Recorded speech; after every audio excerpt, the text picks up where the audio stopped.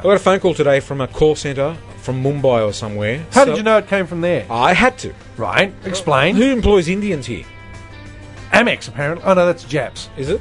Yeah, they're going to bring in some Japs. Wizard Home Loans is a big sort of home loan brokerage house here in Australia. Yes. Quite large, actually. They are very large. I think Kerry Packer ended up buying them out.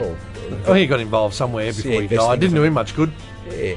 And they rang me, obviously from Mumbai, trying to sell me stuff, and I identified them as a sales call, and they wouldn't admit it. Really? It annoys the shit out of me. I call them names. My sister even calls them names. And My she mother doesn't does. swear. We swore at them. We called them you. They must get that so much. Can you imagine working there, And being insulted all day. going home and going, Hello, Dilly. How was your day? someone called me a prick. Oh, really? Someone called me a cock. Oh, you're going to pray to Ganesha. Someone called me a cock prick. Beat that, you prick. Asshole. Do you reckon they'd have like competitions in the tea room? Yeah, no, in the motivation room. Oh, in the motivation big room. whiteboard where Right. they'd write down, like, Who's been called the worst name this week? Raj got called a cock 1,100 times this month. It must be a depressing place to work, mustn't it?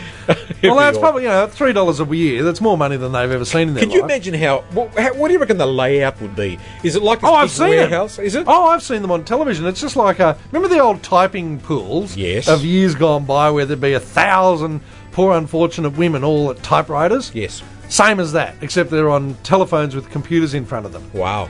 And it just goes on for mile after mile. Oh, look at page 3.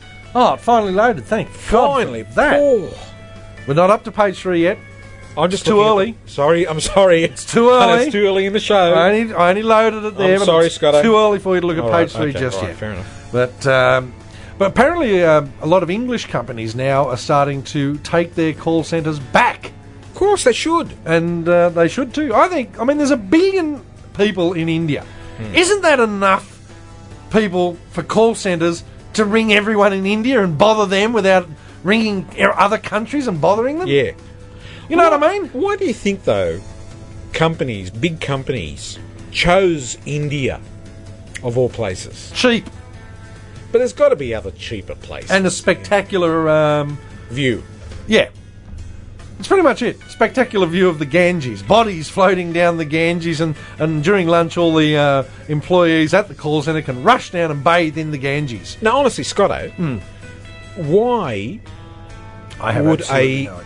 company like, let's say, Hewlett-Packard, Let's use them. of very high repute, Used to be. let's just say, Okay, still do. high standard of manufacture, service and customer everything. service, all those things, lower themselves. Oh, let's go and get some Indian to answer the phone.